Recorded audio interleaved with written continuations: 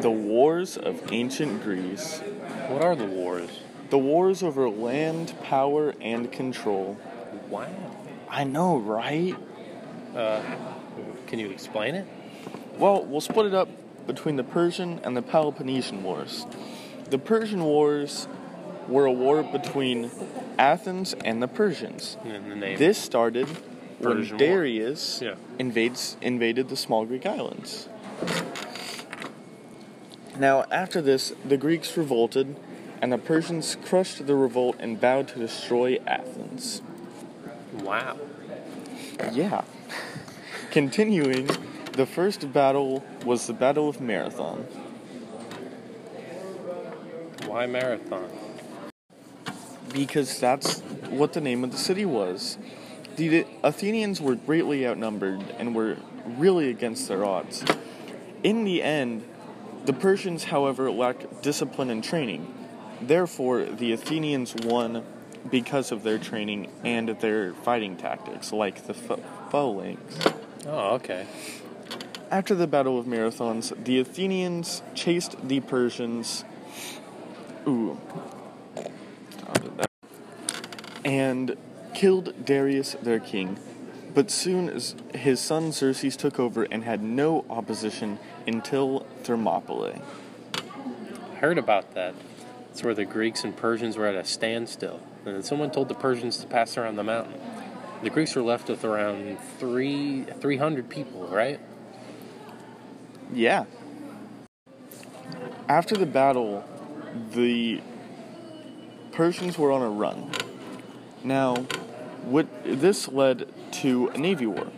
Now, the Athenians had a very advanced navy, but because of their distractions, the Persians had the ability to burn down Athens. Well, what next? Next is the Peloponnesian War. Our story starts back when Athens enters its golden age. This is when Athens decides to make its Delian League, a permanent alliance of other Greek city-states. Wow. And then Sparta made their own league to counter it, right? Yes, they did. That was the Peloponnesian League. Both of these leagues were very much counterparts. This led to a fight, and this fire sparked and wars started. Dang, man. Dang man indeed. After that, Sparta decided to surround Athens in only the second year of the war. Sparta decided to burn all of the Athenians' food. Athens stayed behind its walls, receiving shipments of food from its harbors, and they still controlled the water. In the second year after Sparta had burned Athens, a terrible plague hit. This left over 50% of the population dead. Athens recovered, but never got their strength back, though. That is correct. After the plague, Athens was left completely destroyed. So, in 404 BCE, after 27 years of war, Athens surrendered. Some of the results of the war was that Greece was extremely weakened. Greece city-states did not trust one another, population was at a horrible decline, farmland and food supplies had dwindled, and there was a distrust in the government. Speaking of those wars, you know who was one of the most prominent and influential people of Greece who was also in the war? I think I might know this one. Yeah, you do. It's Alexander the Great. Alexander the Great was the son of King Philip of Macedonia, who was known for having the best army in Greece and taking control of most of Greece by 338 BCE. How did he become so great? Well, he grew up in Pella, and he showed great promise as a child. Philip had him tutored by Aristotle as well. Once he turned 16, he was given control of the Macedonian cavalry and turned out to be a real great general and warrior. He was only 16? Yeah, as old as us and already a warrior. Well, what else did he do? Well, he got into an argument with his father and he was exiled. Did he come back? Yeah, but eventually he was called back to attend Philip's daughter's wedding, but Philip ended up being murdered. Did Alexander do it? It's highly speculated that it was either him or his mother. I'm guessing he took the kingdom over? That's exactly what he did. No one really wanted him to be king, though, so a city called Thebes rebelled. In order to prove a point, he burned down the city and sold the citizens as slaves. Did anyone else rebel after that? No way. He ended up controlling all of Greece and Macedonia and sought out to continue his father's legacy. So, he attacked Persia. He killed King Darius in Persia and conquered most of it by 332 BCE. He's already got a lot of land and a big army, right? I'm guessing he goes on to conquer more? Exactly. Right after Persia, he headed to Egypt. They crowned him a pharaoh, and he was pretty much made a god. They built Alexandria to honor him, and it ended up being one of the greatest cities in the ancient world. Nothing can stop this guy. Yeah, he breezed through everything. He also never lost a single battle. That just proves my point. They then went to India and marched through the deserts of Asia into the Ganges River. They ended up fighting war elephants as well. His men were pretty tired, and they were ready to go home. Alexander didn't really want to, because he wanted to conquer more, but they ended up going anyway. So if his men didn't want to go, he could have taken even more? I would think so. If he hadn't gotten sick with the fever, though. The man conquered 11,000 miles and fought for 11 years. Once he returned to Babylon, he died 11 days later. He said that his land and riches would go to the strongest, but it ended up being split between his 3 strongest generals after a lot of arguing. Alexander the Great was pretty great for his time, huh? Yeah, he did way more than just conquer. What else did he do? Well, on his journeys as he built cities, he would take settlers of different cultures with him. They all kind of blended together into a mix of like Greek, Egyptian, Persian, and Indian cultures. It was called the Hellenistic culture. Well, what's this culture all about? Well, since it was a blend of all the cultures, a lot of the really smart people from all of them, they all had something to share, since all their education and knowledge from others was starting to spread, so a lot of new advancements, theories, all sorts of stuff was made. Almost like the philosophers in Greece. Exactly. While Socrates, Plato, and Aristotle continued to be the main 3 in the philosophical world, there were some new guys showing up too. Well, who are they? One guy's name was Zeno. He created Stoicism, which means that a divine power ruled the universe and that we should all live in harmony with it and the natural laws of the world. He wanted us to avoid human desires. That's one way to look at it. So, who are the others?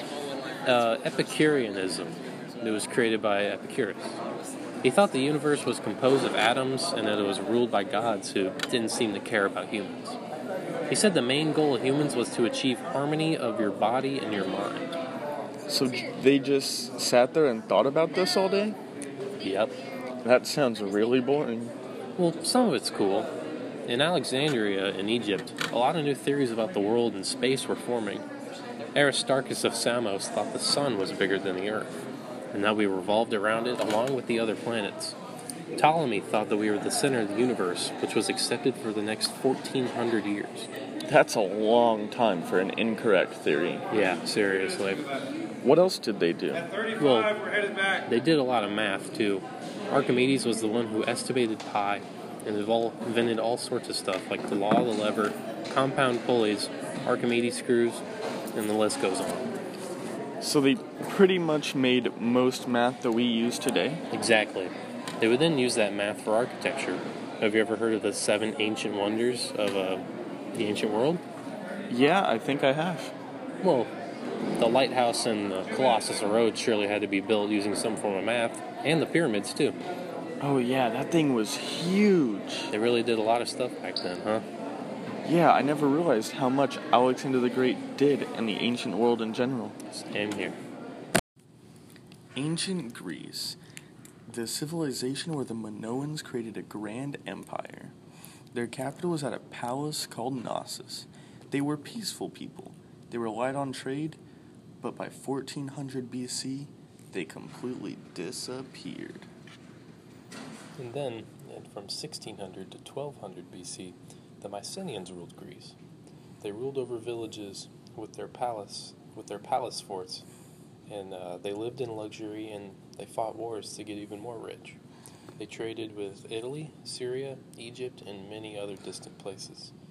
They were the ones who fought in the Trojan War, and they were believed to be the people that created Greek mythology and legends. Not long after the Trojan War, the Mycenaean civilization collapsed and the Dorians moved into Greece. The Dorian reign was a very boring period for ancient Greece. Nothing got done. Nobody wrote any records, nobody did anything for Greece. But by 750 BC, some powerful city-states started coming around, or they called them polis. That's the word. Greece is part of the Balkan Peninsula. Mountains created valleys across the peninsula, cutting off cities from each other. Off the Greek coast are many small islands. The land is very rocky and suitable for farming. It's not suitable for farming. You're wrong. My bad. Understand. Stone and marble were still very plentiful. Because of their geographical features, though, a lot of city-states started showing up, but they weren't very big. They had around 50 to 500 square miles of territory, and only the largest ones only had 20,000 people, which sounds like a lot, but it really isn't compared to cities nowadays. As they started emerging, there was a lot of arts, there's a lot of education, and a lot of trading went around. Because of the city-states, they had to form a government. They began as a monarchy, where one king ruled all. Next, they adopted an aristocracy, where a few wealthy landowners ruled all. As trade expanded, they needed to change to an oligarchy, which was formed in some cities. When dissatisfied with the aristocracy, these rich few would rise and take power. After the oligarchies, they decided that it would be best to form a representative government or a democracy. Even though a lot of the city-states were pretty different, they all seemed to share a few things, like their language or in writing. They all pretty much spoke Greek. Their religion, they all followed the main gods in Greek mythology, like Zeus, Athena, Poseidon, Hades, Apollo. They had pretty close. Their economy was very close because just due to trade, they traded a lot with each other. Their art and architecture and their drama was all very similar. There was a lot of geometry and math used, and they all participated in the Olympics, which is every 4 years, different people from different city-states competed in sporting activities like wrestling, running, discus, boxing, throwing javelins. The games were meant to honor Zeus and the rest of the gods. Now, as they all had common cultures, there was still a need that they had differences.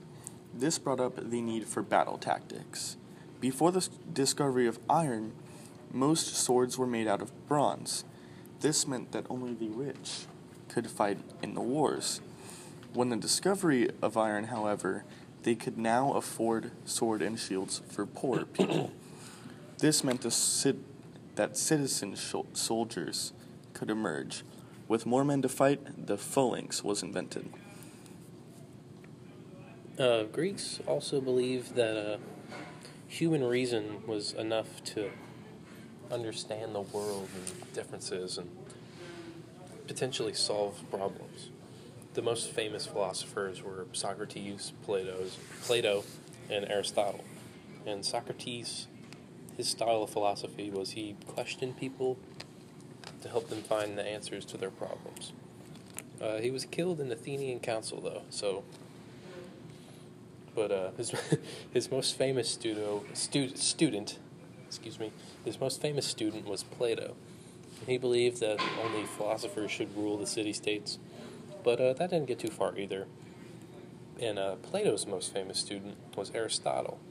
And he liked to classify things. He liked collecting and studied how things really worked. And he was also known as the tutor of Alexander the Great. Because of the philosophers, they had many great inventions. Some of the contributions were drama. They had a lot of arts and architecture. This led to many statues being created, what the person would look like as if they were completely perfect. They also took this approach to their buildings. They took a mathematics approach where they would show the world by calculating the circumference. Archimedes contributed in many ways, including simple machines, volume, density, plumbing, and even weapons and few warfare. Because of the arts, literature and music was born. This led to some instruments like the lyre and flute. They also developed a musical scale. Now, the Greeks were the first to record history, with historians such as Herodotus and Thucydides wrote of the past. Sophocles became the first person to write comedies and tragedies. Greeks would listen to these stories in open-air amphitheaters, which created theater. They also had many great poems, like the Iliad and the Odyssey. These were made because of one man named Homer. He was a blind poet.